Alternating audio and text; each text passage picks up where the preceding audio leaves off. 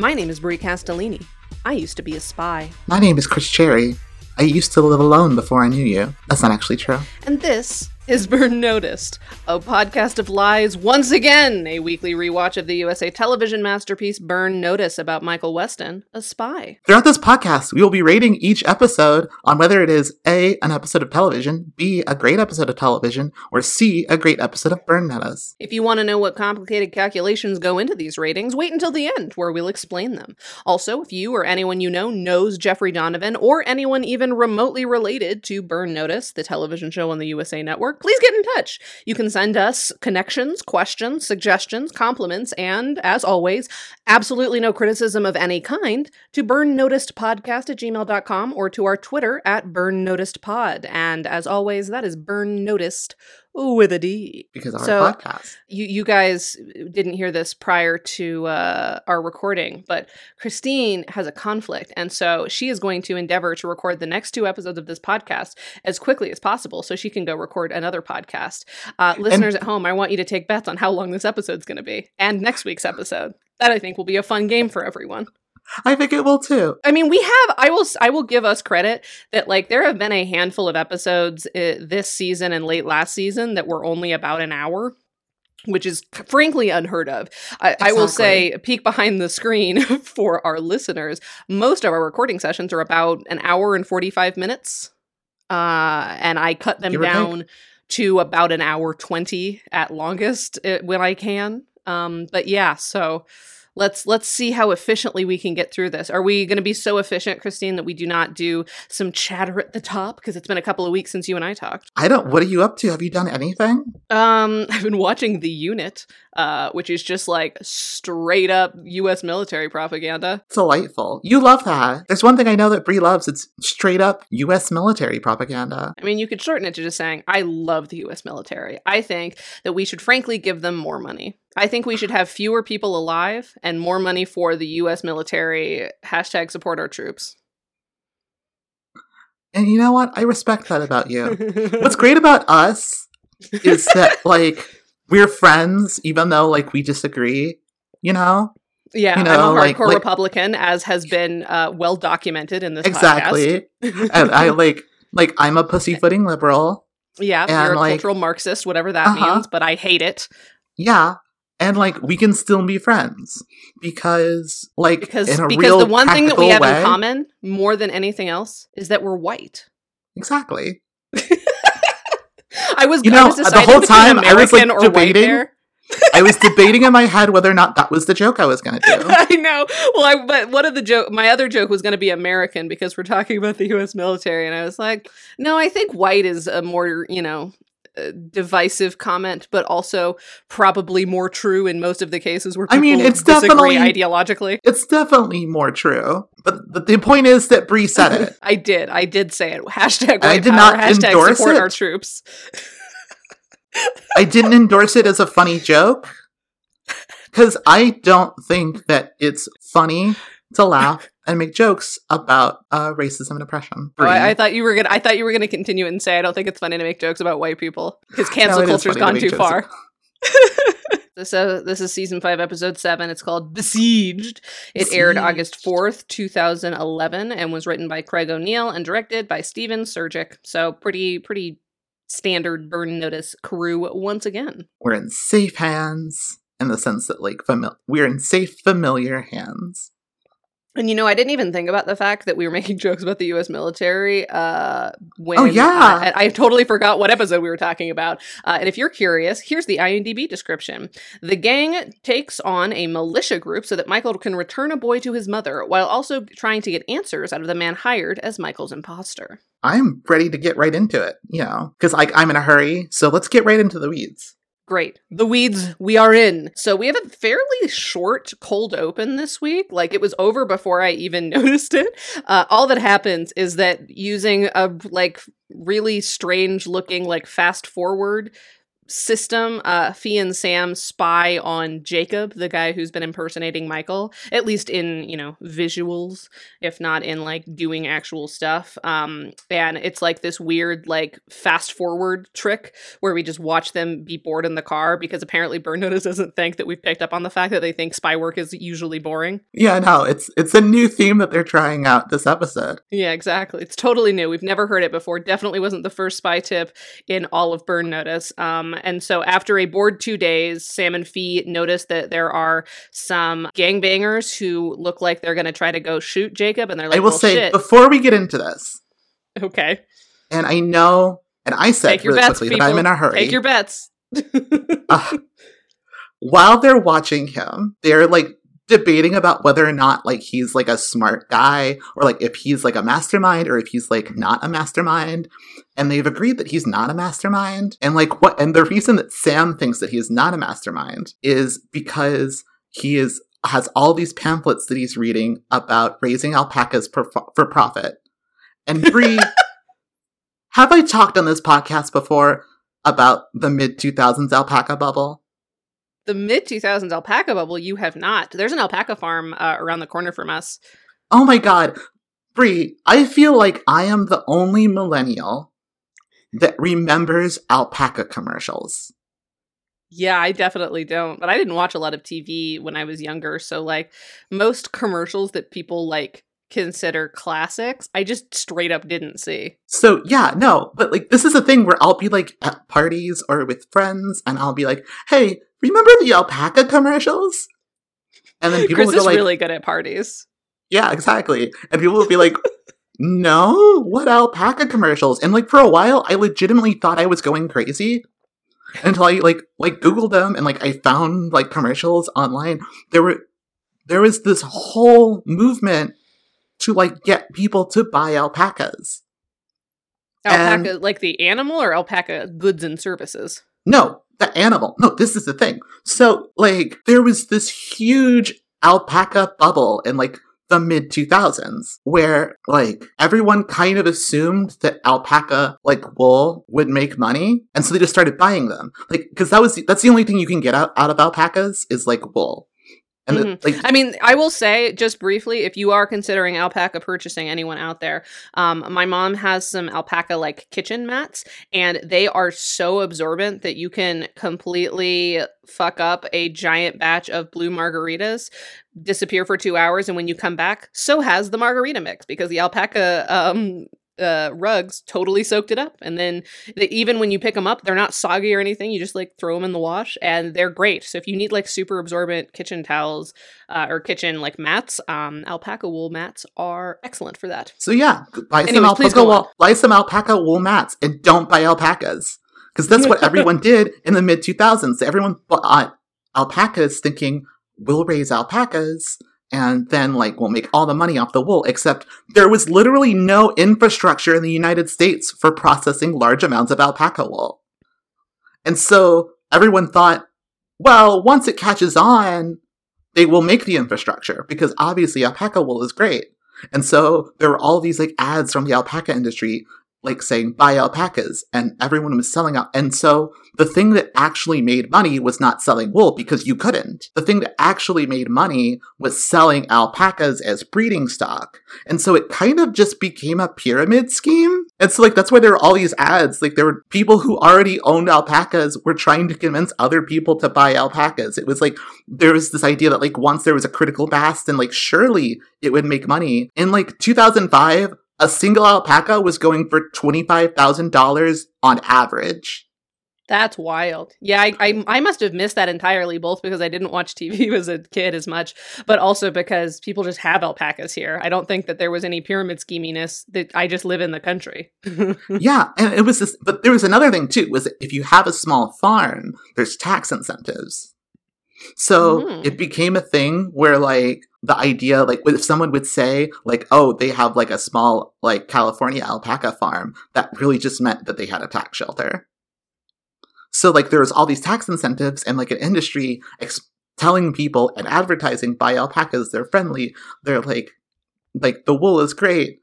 And then, meanwhile, there was no way to make money off them.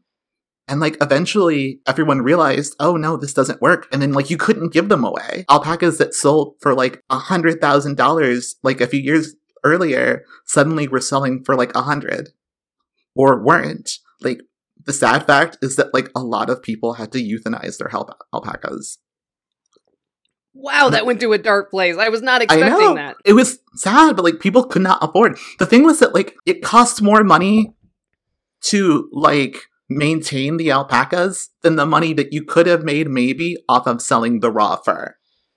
And like because like people were selling them for all these crazy prices, whereas in Peru, the only place where there is like an alpaca industry, alpacas are cheap. You couldn't import alpacas from Peru, which is why there was such a big bubble and growing them domestically, but you could still import the wool. So it was like, well, there was no reason for it. It was just like the tulip bubble, like the tulip craze. And a lot of people lost a lot of money. To alpacas. Well, Jacob is clearly going down a dark and woolly road. Anyway. And that's how we know he's not a mastermind. He's just someone's lackey. Anyway, I'm trying to get out of this episode fast. Yeah, anyway, so can we move it along, Brie? Like, can you stop interrupting and just, like, get through the recap? As we know, I'm the problem here. So yeah, anyways, so they've been spying on Jacob through fast forwarding. They have some comments about the alpaca brochures, but then they realize that some gangbangers have pulled up nearby and look like they're going to go take him out. And so they're like, well, shit, we can't just wait for him to do something that we can watch. We have to rescue the idiot so that he's alive for us to interrogate. So, Sam like pretends to be him and drives away, and Fiona gets Jacob and Mr. Pickles, his tiny dog, and gets them out of there. So I love escape. Mr. Pickles. Mr. Pickles has never done anything wrong in his entire life. Mr. Pickles is great. Mr. Pickles is a very fun bit that I wish they'd gone into more, but they don't do anything with Mr. Pickles, but I love that he's there. Yeah, I do too. I love that Mr. Pickles is there. We should all be so lucky to have a Mr. Pickles nearby and not really doing anything. But then that's the end of the cold open. They rescue Jacob and Mr. Pickles from certain death, and that's it. Cold open. Very, very short. I was like surprised when it happened. So post cold open, Michael comes back to the loft a little bit cranky because he just had a long meeting with the CIA lady whose name is Agent Pierce, but whose name I couldn't be bothered to write down in my recap. And Fee kind of fills him in on what happened with Jacob, and Michael's kind of grumpy about like the fact that Jacob is here and that like now they have the man impersonating Michael at Michael's place while he's still trying to fend off the CIA. And they have confirmed that Jacob is definitely not a mastermind of alpaca pyramid schemes or otherwise, and has basically just taken like a TaskRabbit job from the internet where a mysterious guy will send him cash and then call him the next day to tell him about the job, and then he'll go and do the job. TaskRabbit, so like someone just emailed him. Yeah, he exactly. just answered an email, which I love. Like, it is funny that like part of the thing that makes him dumb is like some random person emailed you to do jobs and like you do them. But he basically just invented the gig economy. Yep, that's exactly what happened. So Jacob basically knows nothing. All he has Jacob's rich now. Jacob invented Uber. Jacob is Elon Musk, actually. Yeah. I'm looking forward to Jacob on SNL. I was going to make a joke about him building a celebrity death tube. Oh, the celebrity death tube really makes me happy. Elon Musk is going to be on SNL. That's terrible. I hate it.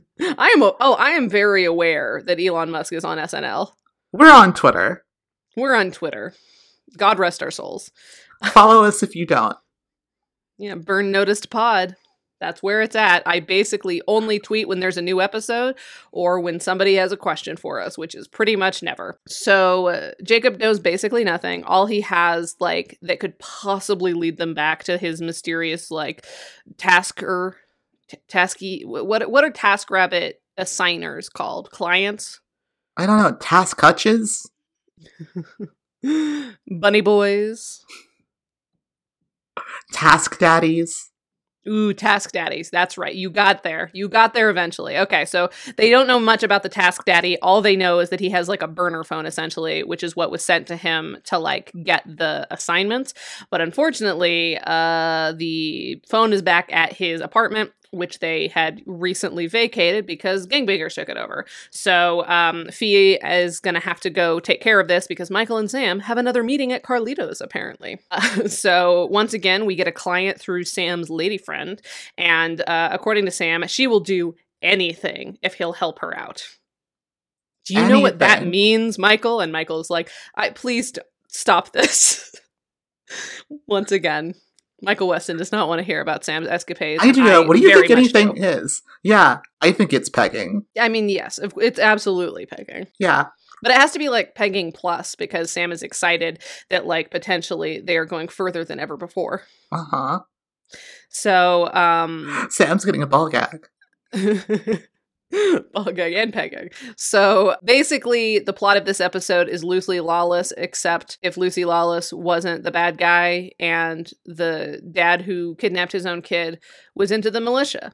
Because that's what the plot is. The two divorced parents had a custody arrangement where the dad was supposed to drop the kid off with his mom again over the weekend. He failed to do so, and now she needs somebody to go get the kid back. And they're like, all right, we'll go do that. It sounds like an easy talk. And as you know, in Burn Notice, many things are just easy talks with unreasonable men. This should be easy. To be fair, and Michael is rightly skeptical. Yes, Michael has seen Burn Notice. You could even say he's Mr. Burn Notice. The other thing that we learn in this scene is that, like, the reason that they had marital problems is that the husband's brother died, and the brother was an army ranger, and so, like, he seems to have had a little bit of a mental break related to the U.S. military and distrust of them. So he's gone a little off the deep end, but so far we don't know how far into the deep end he's gone. But we're about to find out, because Sam and Michael go to John's house, but it looks kind of fortified, more fortified than a quick chat can solve. So Sam goes around back, and Michael decides to, go up and just tell him the truth. Hi, I'm Michael. Your wife hired me to come get your son back. Please let me see your son, and take him back to his mother, while Sam plants a tracker on the guy's car and like pokes around in the backyard for some reason. John, the husband, his name is John, he lets Michael in, but like immediately puts him at the other end of a shotgun, and we get even more details about how anti-government he is, and he doesn't like that a government weasel judge dictated a custody agreement that he was unhappy with. And then Sam trips an alarm in the backyard because he like opens a shed or something and an alarm goes off, and so John gets really upset. He calls his kid to get like all their stuff. His kid comes out with like 2 duffel bags, and they leave. And luckily, Sam, before bungling this, has gotten a tracker on the car, so they're fine. They'll be able to follow them to the wherever they go next. They pour over some of John's stuff at Madeline's house, because anytime there's like a missing kid and a grieving mother, instead of going to the friend of this grieving mother, Sam's lady, who I don't think have met yet, we go to Madeline's house because we have a contractual obligation to check in with her at least once an episode. So at Madeline's house, they find pictures of like a training facility, which is where John has taken their kid Tommy to. And it's basically like a far right militia who hates the U.S. government and hates the U.S. Army. And these are like the kind of people who were at the Capitol. Exactly. So like pre-Capitol rioters, when they were just sort of like camping together, this is their place. Yeah. So then here we learn that Tommy, the child, is an asthmatic and is potentially running out of medication. And so the mom's like extra worried, not just that her son is like camped out with some far-right militiamen, but also because his asthma inhaler is about to run out. So Michael agrees to go like give over the medication, and they're hoping that either gives them an opening to get the kid back, or at the very least to learn a little bit more about the situation. So Michael and Sam go to check out the militia, and it is locked down tight by a guy named Zachariah, and it's a Z-E Zachariah, which was very confusing. I wonder, he's called the ENIC, or the extremist nutbag in charge. He's also being investigated by Sam, for stealing not like C4 from the he's not internally. No. The government doesn't call him this. Sam calls him this. And like his men don't call him that either. Yeah, they probably just call him Zechariah. Zechariah. So in addition to just like being a nutbag and in charge, he either like previously worked for the government or previously had access enough to government facilities to have stolen both C4 from the Forest Service, but also we learned later on some like satellite or call hacking technology of some kind. So I think he just stole it because he's not involved with the government. I wasn't sure if he was like he started in and then became outside. Yeah. Well, he's definitely not military, as we learn later. Yeah, he's never served, and it's a whole big thing about false flags and whatnot. Yeah, and stealing valor and what have you. And oh yeah, stealing valor, that's what it's called. Yeah, and I will say, like, Zechariah is, like, the unfunny version of a character that Danny McBride would play in something. Yeah, that's that I see that. That tracks. So That's like, the vibe. they've basically decided, like, all right, well, we're not going to be able to just like break into this place, and we need to be really careful because they are heavily armed and heavily fortified, and we don't want like the kid to die. Obviously, the ideal situation would be the kid lives, which is our whole job. Michael calls John and is like, hey, your kid needs medication, but I can only give it to you if I see him myself and make sure he's fine. And John is like, all right, cool. Well, it'll take me a few hours to get that approved. And I was like, a few hours for your kid to get his asthma medication? Good God. He's got to do all this paperwork. The militia is really heavy on paperwork. Can I say really quickly? Hate the government, love bureaucracy. I love this premise. Oh, yeah, really? Yeah, no, I think it's like, I don't know, there's like, it's one of those things that like, again, feels weirdly more relevant after Trump than it did then. It's also sort of telling that like, you, like, during this time period, which like, I knew there were people like this in like 2011. Mm-hmm. Like, I knew this was a thing, but, like, it feels like a sort of, like, warning shot for the things that were going to happen in the second half of this decade. Like, yeah, it sort of feels like these are the kind of people that, like, nowadays, like, QAnon will funnel into. And it's nice to sort of... It's nice to explore that and, like, have that... And also, like, kind of explore the, like, fundamental patheticness of it. While also exploring the dangerousness of it. Totally. I like that. Yeah, I do think that it's an interesting premise. I don't care for the episode as a whole that much. I would have loved to see Michael Horowitz's take on it, but I think that the setting is interesting, and like playing off of extremists' nonsense and that kind of stuff is definitely an interesting thing for Burn Notice to explore. So their plan for like what they're going to do to get around this fortification is that while Michael is drawing everyone's attention to the front gate to hand off the medication and, you know, kill time or whatever, Sam is going to go fuck with their fuel tank. Ideally could use 20 minutes, but he'll only have 10. And so they sync their watches. But then we don't go to that scene yet because it's Jesse and Fee's turn. Jesse, who basically doesn't acknowledge that he has a job. He's just like, well, they were just like, shit, we need someone to go with Fee. All right, I guess Jesse's doing it. So Jesse and Fee go to retrieve the phone from Jacobs. There's a weird exchange about who should go in, relating to Fee being like, what, you think that because I'm a woman, I can't XYZ? And then Jesse like makes a comment and then he goes inside. I don't know. It's a very strange small scene. Jesse basically has to... It's this trope that I hate wherein like a woman says, hey, I feel like you're treating me differently because I'm a woman. And then, like, the guy says, no, it's not because you're a woman, it's because of this different valid thing. And I think the writers genuinely think that they're, like, modeling, like, feminism. But, like, it's literally a case of, like, a woman speaking about something and then a man shutting her down. Mm-hmm. And, like, it happens but not all because the time. She's a woman, because of other things that are totally and it makes her look like she's like irrationally upset about feminism and she needs to calm down. I do not like this whenever it happens. Agreed. So yeah, so basically this scene amounts to Jesse sneaking quietly around Jacob's house because all the gangbangers are in there but asleep. And then there's a big gangbanger in the bedroom and Jesse doesn't wake him up but is alarmed to see him there because I guess Fee gave him the wrong count of guys. And he gets the phone call and then he makes a fat phobic joke in the car and then that scene's over. So we go back to Sam and Michael. Michael and Sam enact their initial plan. So we know that something's going to go wrong, but Michael is drawing attention, so Sam can sneak to, like, I guess the plan is to use liquid nitrogen to mess with, like, the piping or something that can connect their fuel or whatever, so it'll empty the fuel. And Michael tries to convince them to let him examine Tommy with an oximeter to make sure that he's healthy in addition to handing over the medication.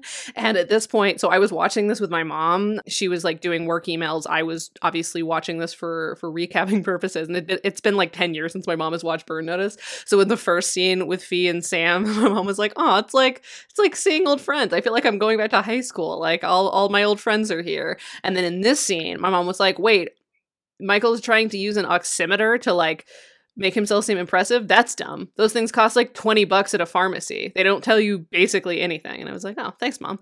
So thankfully there's no spy tip, because it would have immediately been disproven, because apparently an oximeter is pretty basic shit and probably wouldn't tell them anything interesting. I mean, like, yeah, it probably wouldn't tell them anything interesting. But, like, I don't think that the point of the scene is that, like, oximeters are hard to come by. I think her point was, like, I wouldn't have been convinced by that. I would have been like, that's fair. I can but go also, buy an these men are oximeter incredibly dumb. Yes. Later, Michael convinces a guy that if someone has asthma, you have to put trash bags on the windows. Oh, so, yeah, like, we'll get to that. So these are dumb men. Yeah, these are not smart men. But basically that doesn't work. But Michael wastes enough time for Sam to successfully fuck up their pipes. Then Michael insults Zachariah a bunch. Zachariah preaches to him and then hits him with his gun.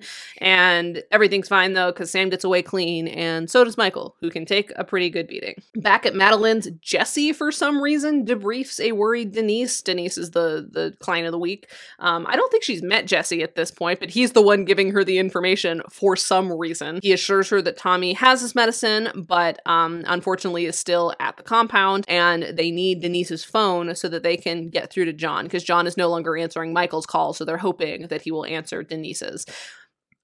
This also seems like a fairly perfunctory scene. It's like, we definitely didn't need this. You could have done this elsewhere. Also, like, Michael having Denise's phone doesn't really lead to anything other than the phone call goes through. So, like, it seems like they're filling time, because, like, while there was a lot to explore in this episode, there wasn't a lot that happened. Like, it's a fairly short recap that I've written, because it's all just, like...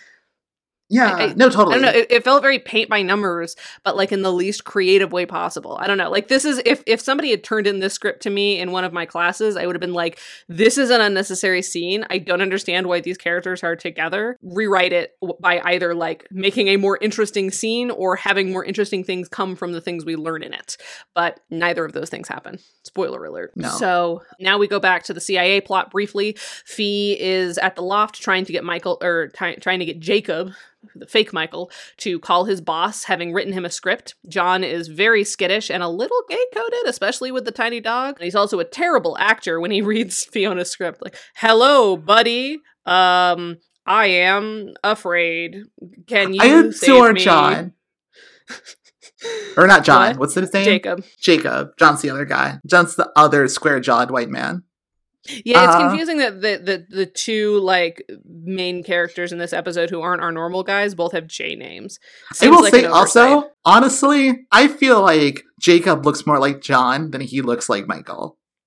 He does not look that much like Michael. Yeah, it's more like face shape, but he definitely has more hair than him. He's much younger, and like they have also like a much larger head. Yeah, but it's like a similar face shape. But yeah, I suppose he like, doesn't. I don't know. I guess if back in I would never confuse security feeds. Yeah, but it's for security feed purposes, right? So like he just needs to look enough like him with a hood on, you know. I mean, it's valid, but still. So anyway, I think they have similar. Jacob's kind of a dummy, but the boss immediately texts him back to say he'll be in touch. Sophie's like, great, I'm going to go help the boys, like, you stay here. I assume that means that Jacob's going to make a big mistake and, like, do something dumb because Fee's just leaving him alone in Michael's house. Or at least leading us to a scene where, like, the dog has destroyed their house and some of Fee's new, like, apartment fixins. But no, none of those things happen. Jacob's fine. He just hangs out. Yeah, like I'm telling you, like nothing happens in this episode. Like nothing does happen. Everyone is so well behaved. I will say, like, I think this is one of those situations where, like, if you're the one writing the notes, like, if you're the one recapping, you have to like focus on it more and see all the flaws more. Because I was just watching this one and I was just like breezing through it, and I was like, oh yeah, this is fine. I'm entertained by this. But like breezing through it is important because like there's nothing that interesting happening in any scene. No, there's not. There's no scene where something interesting happens. It's just like, all right, yeah, that's gonna get us to the next scene.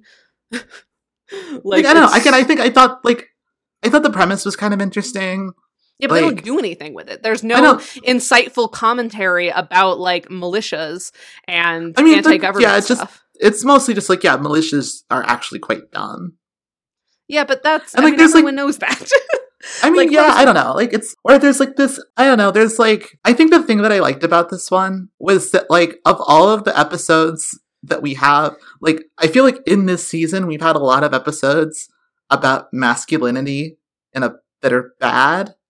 Mhm. I kind of like the way that this episode is about masculinity, where it's more just like, it kind of just like shows you a bunch of versions of masculinity that like varying degrees of safe and healthy without a super amount of judgment of them, other than like showing you the results of them. And I kind of like that. Like, I think if this is going to be a show about masculinity, and it is, it felt like it was doing a better job of it than like some other episodes this season. That's fair. I mean, Alfredo Barrios Jr. isn't writing it, so like automatically it's going to be a lot safer That's the masculinity thing. conversation. I think that was part of it. I think like part of the thing is that this premise inherently feels like an Alfredo Barrios Jr. premise, and so I'm just happy that it's not him doing it. Like, the thing is that like if Alfredo Barrios Jr. wrote this episode, the family would get back together. I was thinking that actually. I had that thought at the very end, especially because throughout the episode she keeps referring to him as her husband and not her ex. Yeah. Like they use like my husband, my wife terminology, even though like they're talking about a judge's custodial agreement, implying that they are separated enough to need a judge's intervention to tell them when they can see their kid. So like I was waiting for that to happen and like him realizing that like, oh, I went off the deep end, I'm so sorry, but I know I believe in something again. I believe in this family. Like that would be the kind of shit that would happen. There would also be some kind of impassioned pro-military speech at some point, whether it's from like an indignant Sam or like a fed up Michael. Exactly, yeah. And I appreciate that that's not there. And I think that's the thing that I agree with you. There's not a lot here, but I'm happy with the things that aren't here. I mean, that's fair. And like, I think my frustration with this episode is that it's just like, it's so blah, but every scene has potential to be slightly more interesting than it is. No, that's totally and a little fair, bit more though. detailed. And it doesn't do that. And so it's not even that like it's a failing of the type of show we're doing. You could do the exact plot of this episode with many of the same scenes, but far like more interesting interpretations of it. And I don't think that that's beyond the Burn Notice writers at this point. I don't even think totally it's beyond not. Craig O'Neill. No, yeah, it's not. This feels It does like feel like there's a afterthought lot of episode. like there's like a scaffolding here, but there's not a lot of meat on it. Mm-hmm. Exactly. The skeleton's fine, but like the meat's all weird and drippy. Get that out of your head. I mixed my metaphor. Like, and you have to mix your metaphor too. It is a scaffolding with meat on it. It's a meat scaffolding. That seems totally normal to me. So Fee leaves, and the thing that Fee has left to go do is that she is going to sneak into the compound with the gas truck, because like they have to obviously get their gas fuel line. They got to get their fuel fixed, and so that the whole reason that they fucked with the fuel is because they want somebody to go in, and so Fee is going to like clip herself under the car to sneak in and like wait until night and then go rescue the kid. But they need to know which of the little like houses on the compound the kid is in, because for whatever reason, despite the fact that like they've been there all day, they haven't seen the kid come in and out of a particular building yet. And it's not like a walled off facility. It's like chain link fence. So it's not like it's invisible or whatever, but regardless, Michael uses the wife's phone to call John and tells him that in order to keep his kid safe, he needs to have garbage bags on the windows and like some kind of filtration system. And that will be what tells Fee which house to go to like rescue the kid from.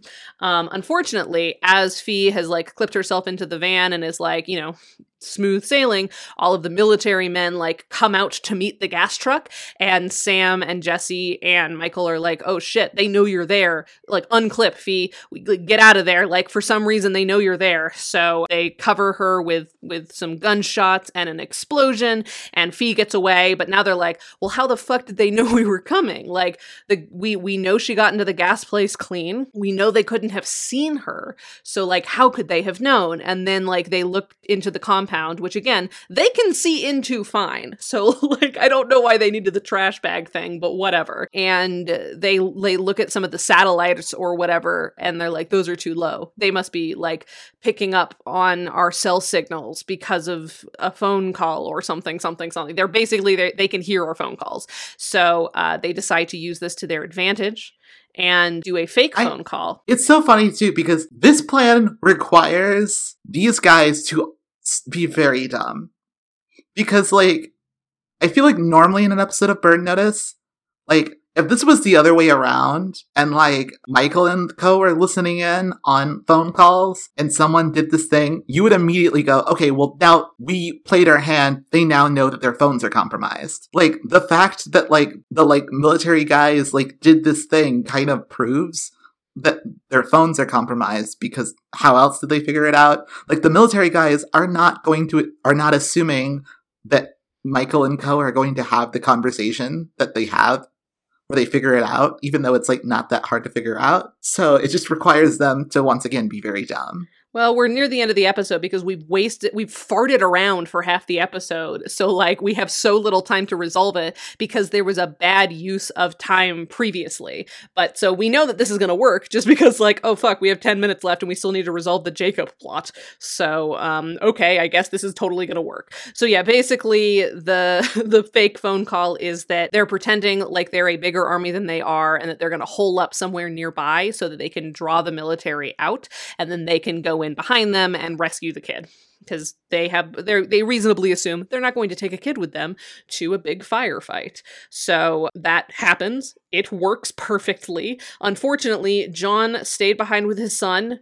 No shit. Is he going to leave his kid in this camp alone? Yeah. And now they're on borrowed time and John is bruised and his leg is broken because I guess he insisted he was going to stay with his kid because his kid had, like, an asthma attack and then, like, fainted. And John's like, all right, well, I'm clearly going to stay behind. And Zachariah got mad that he was, like, questioning his judgment and beat the shit out of him. So John can't leave fast, except he totally can. They have, like, a 10-minute conversation in the tent where John is already convinced that his kid needs to get out of there. And then he's like, I'll stay behind and cover you. And I was like, from what? No, it's so weird. This episode's so weird. Actually, you're right. Can I say really quickly? Here's the thing that's weird about this, too, is that, like, they all leave, right? He flips John, and they just hang around and talk. They spend all of this time, like, talking and doing man stuff. And then, John is like, fine, I'll cover you, and then I'll get out. And then we see none of that. Yeah, but then he's fine. Like, I assumed that he was gonna, like, valiantly, like, I did too. You know, get killed, but, like, at least he made the right decision by his son and decided that, like, there's something worth believing in again. But no, he's fine. He's fucking fine. He left. He's fine, and we don't even see him be fine. Like, and what happened to Zachariah? Like, is he still out there with all of his guys? Like, they didn't take them down at all. Well, no, they did. That's, like, happens off screen, but, like, they do mention that, like, they finally sent the cops in, and the cops got him. But, like, and my other beef was that, like, I feel like on a better episode of Burn Notice, like, the gang would have rigged it so that, like, all the guns, because, like, the thing that they're distracting, like, Zachariah and crew with is, like, this shed. Like, they've set up a shed that's supposed to be where, like, they're, like, dug in, and they've just, like, literally taken guns and are just pointing guns out the window so, like, the army guys will come and see the guns and be like, oh, there's dudes in there. We gotta shoot the shit out of them. And then, like, these dudes, like, yell, like, hey, we've got you surrounded, and then, like, shoot at them, and there's no response, and they just kind of stand there. It seems like it would not have been that hard to rig the guns to fire back.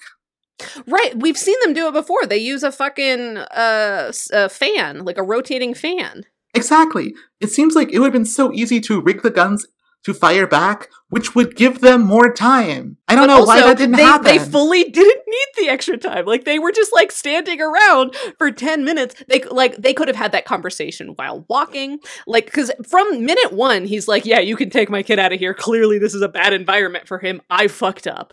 But then they have to have a 10-minute conversation about, like, believing in things. And the army is good, actually. And then he's like, all right, well, you leave. There's no one here yet, but I'll stay behind to cover you because I can't walk very far. And it's like, I sure wish we had 3 other people, like, outside who could totally help you. Yeah, it is weird. Anyways, so we're almost over. There's almost nothing happens with the rest of this episode, but let's get through it. So for whatever reason, they spend 3 hours in the camp talking, and then in the last 10 minutes, they're like, shit, we got to escape. You have to stay behind, but it's fine, because he's fine. There's a final client debrief with a reunited Tommy and Denise. John is fine. He's checked into a hospital. Madeline makes a comment about how she wished she could escape her husband to Denise. And then Michael makes a little comment about how he knows Tommy's going to be fine because he has a mom who loves him like he did. He didn't say that like he did, but he like leaves and Madeline smiles a little bit and she's like, oh, my son's a mama's boy. He's going to be fine. You sound a little bit like Kermit there. So that's that scene. That was not earned at all. No, it was not. Because like this episode's not about Madeline. No, it's not at all. She's just there, and they're like, "Well, shit, we better have something to do with her." And it's not about motherhood either, because it's about and it's not even about abusive men. It's about a dude who, like, because the man wasn't abusive. He just sort of like lost it a little bit when his brother died, and like, you know, got radicalized. But instead of doing the thing that most people do when they're radicalized and beat their wives, he left her, which frankly seems like a better solution, all things considered. So that happened. Everyone's fine. Hooray. So back at the loft, Sam and Michael threw cards at a bucket, waiting for Jacob's boss to finally call and tell him what to do. And when he does, they're like, all right, cool. Jacob, he called you, you answered, you can leave. And he's like, great, me and Mr. Pickles will leave. And then Michael has to take a pair of his clothing to impersonate him, which is a fun twist if they had done anything with Jacob's impersonation plotline. But Michael now impersonates the man impersonating him and goes to the marina. Imagine if there had been like a scene in which Michael has to learn to walk like Jacob. And had to carry around his little dog. Yeah, I mean, he can't, but not like a real dog, because they don't want to endanger the dog, so like a fake dog. They had to make a fake dog. Imagine if that was in this episode. Yeah, what if there was like a spy tip about how, you know, those like animatronic like pets that like sit up and sit down and like make little bark sounds? What if there's a spy tip about like how to manipulate that so that it moves more natural or something? Like there's a simple switchboard. They just go to like a KB Toys. Those still existed in 2011, right? I mean, Toys R Us was still a thing back then. Yeah. I think they're dead now, right? Toys R Us is kaput. Yeah, Toys R Us is dead. Millennials are really truly destroying the American economy. They like euthanized that giraffe like it was an alpaca. Horrifying. Anyways, so the like where Jacob has been instructed to go is to like a boat, but when Michael gets on the boat, he finds like a map and a note that's like, all right, take the boat, meet me at this location. And Michael's like, that seems suspicious. So he like roots around the boat and he determines that there is a bomb in it that is hooked up to a depth finder so that like basically once it reaches a certain depth, it will explode and sink and no one will be the wiser. So Michael rigs it so that the boat will sort of like drive off without him. And he like take some stuff off the bomb so that they can use it to identify the bomb maker, hopefully. And then as he and Sam have a final little comment, the boat blows up behind them as a final beat. End of Burn Notice episode. Yeah, I kept waiting for the boat to blow up. Like, they're really teasing the boat blowing up. And like... Well, it has to be deep. I was really disappointed. I was really disappointed with the way the boat blew up. Like, not necessarily with the explosion, but the way that it was edited. I was like really hoping that like the boat would interrupt them. Like, it would have been better if the boat interrupted them. And that was like a little thing that I was expecting to happen. That was a little moment of competence that the show did not have. Yeah. Yeah, this was a competent, but ultimately soulless episode. So, yeah, you got me on board. This is not great. Mm-hmm. And it could have been. That's the thing. Like, there are some Burn Notice episodes that it's like, all right, well, in order to do the thing they want to do with the plot, this is going to be a hard sell. To do this as a Burn Notice episode, I can imagine that would have been a struggle. But this is an episode. It's like not even a it's like a just random middle of the season episode. They could have done a lot more with it. I'm just saying it was boring. So, spy tips. There are only 4 that I wrote down. There were only 10 total, and they were mostly garbage. So here are the 4 that I think even a little bit are useful. Okay, number 1. As a spy, a lot of missions depend on keeping the world not knowing you were there. When an op involves saving someone's life and keeping your presence unknown, you have to make their escape look credible. So if the person you're saving is an untrained civilian, you need to make it look like they escaped like an untrained civilian. Which I thought was like, okay, that's interesting. No, that makes sense. That's like, yeah. You have to like lead them off without making them think that anyone rescued them. But then if you're going to lead them off as them, you kind of have to cosplay. I thought that was useful. Okay, cool. Number 2, you can tell a lot about a group from looking at their base. Their fortifications can tell you whether they're focused on offense or defense, and their vehicle type and number can tell you how mobile they are. The most important thing to check is their weapons. If they're carrying M16s on full auto, you're probably not dealing with amateurs camping in the woods. So this one's on the fence. Like, Yeah, I did I think don't that it know. was interesting to kind of consider their vehicles and if their fortifications are more about offense or defense. Because, like, if it's more of a defensive place, then, like they ended up doing, instead of storming the compound, you need to draw them out because, you know, their fortifications are for defense, which means that, like, you know, you don't want to let them get encamped. And then theoretically, if I could tell what kind of vehicles they had, I could look into them and make determinations on, like, okay, so this is for, like, long drives versus this is for short term, like, moving things from place to place. I don't know. I thought there was enough things in that tip that I'm like, I bet even I, a total rube, could probably figure out something to do with this based on certainly the rest of the episode. I agree, you're a total rube.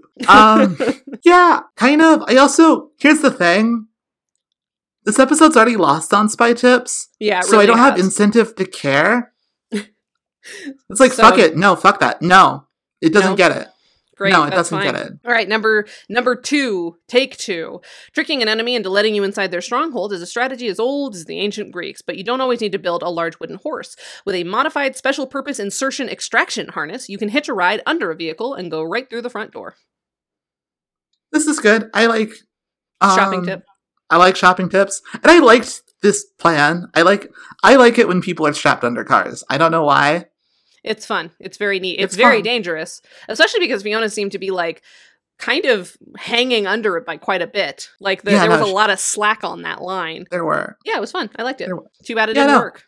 Fee basically had nothing to do in this episode. No, she did not. So number 3, the final tip of the episode that I thought was even worth talking about. For as long as armies have built fortifications, others have tried to get past them. Siege warfare can involve tunneling under, scaling over, or smashing through walls. Once you're inside, though, you're dealing with an entrenched enemy defending his home. That's why most successful sieges don't involve attacking at all, but tricking your enemy into coming out. I just want to say, as, like, an LGBT person, that it's never okay to trick someone into coming out. Outing people is wrong, but this spy tip is good. Yeah, it's basic, but it's fine.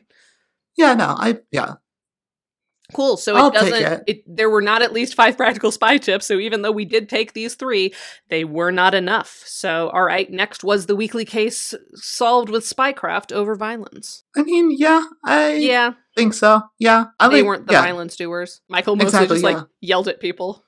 Exactly. Again, there was a moment where there could have been more violence, and there wasn't because they didn't rig the guns. Yeah, that's true. Yeah, I was also surprised with that. I kept waiting for it, and then I'd look up, and nope, no shooting happening. No, none whatsoever. Okay, cool. So it was spycraft, technically. Was there a distinct or returning alias? No, like, Michael pointedly is like, no alias in this one. It's like, you don't do aliases when there's families. And see, there would have been still an opportunity for an alias, even keeping with that, had he had to, like, become Jacob, which would have been, again, so funny. So funny. Especially if it turns out that he doesn't have to. Like, he gets all of his mannerisms ready, but then he gets to the It is boat and there's kind no of one there, and weird. he's like, shit. I remember early on, I assumed this episode was going to be about, like, someone posing as a militia guy. Because, like, that's such a Burn Notice thing. I thought it was weird that didn't happen. Well, once we got, like, midway through and, like, Michael and Sam had already been burned, I was like, ooh, what if Fee has to be, like, a cool militia chick to, like, distract them all, but be, like, so violent that they all freak out and stop being so violent? Yeah. Like, that's what I thought no. Fee was going to do. But no, it's not. No. None of that. So no alias. No. So in order for this, I don't think this can win, actually. Can it? Does Fee blow anything up?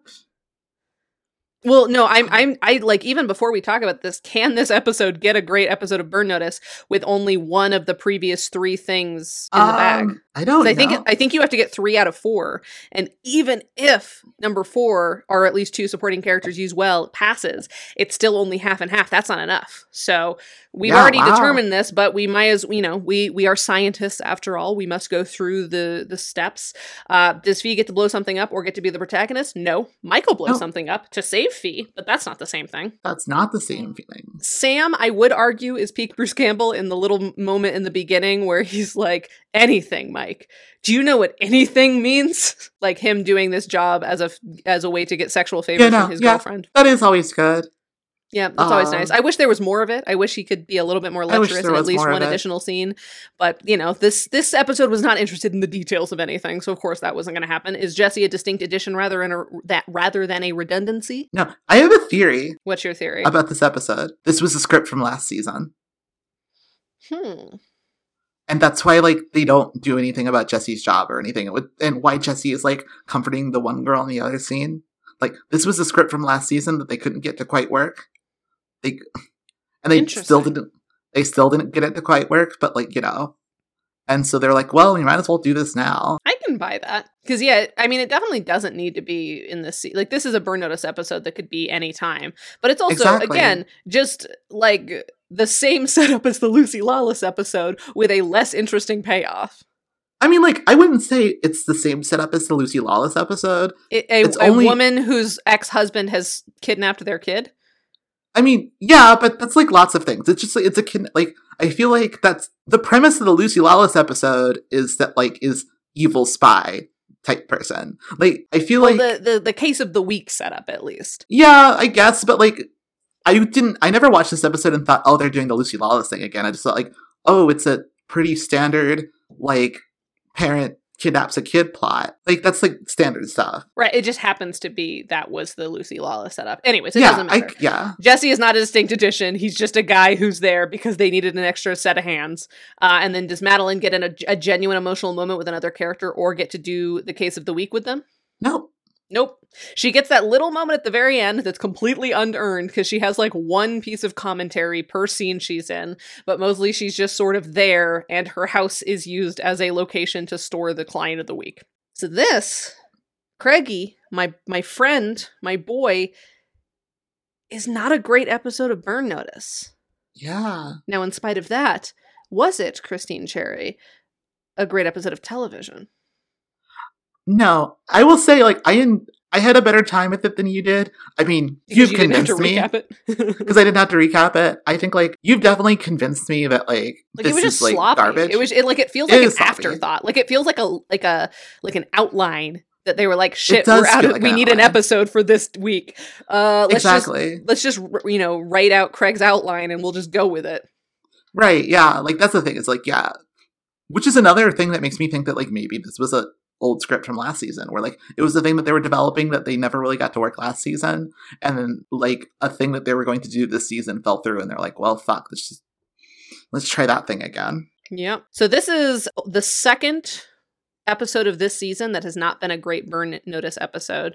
The only other one so far was the Michael Horowitz script, which we considered a great episode of television, if not a great episode of Burn Notice. But this is simply an episode of television, nothing else about it. It just existed. And with that, there really isn't anything left to say, because truly nothing happens in this episode, other than to thank Vincent E.L. for our theme music. You can find more about Vince at vincentel.bandcamp.com. And until next week, bye. I've got nothing, just like the episode.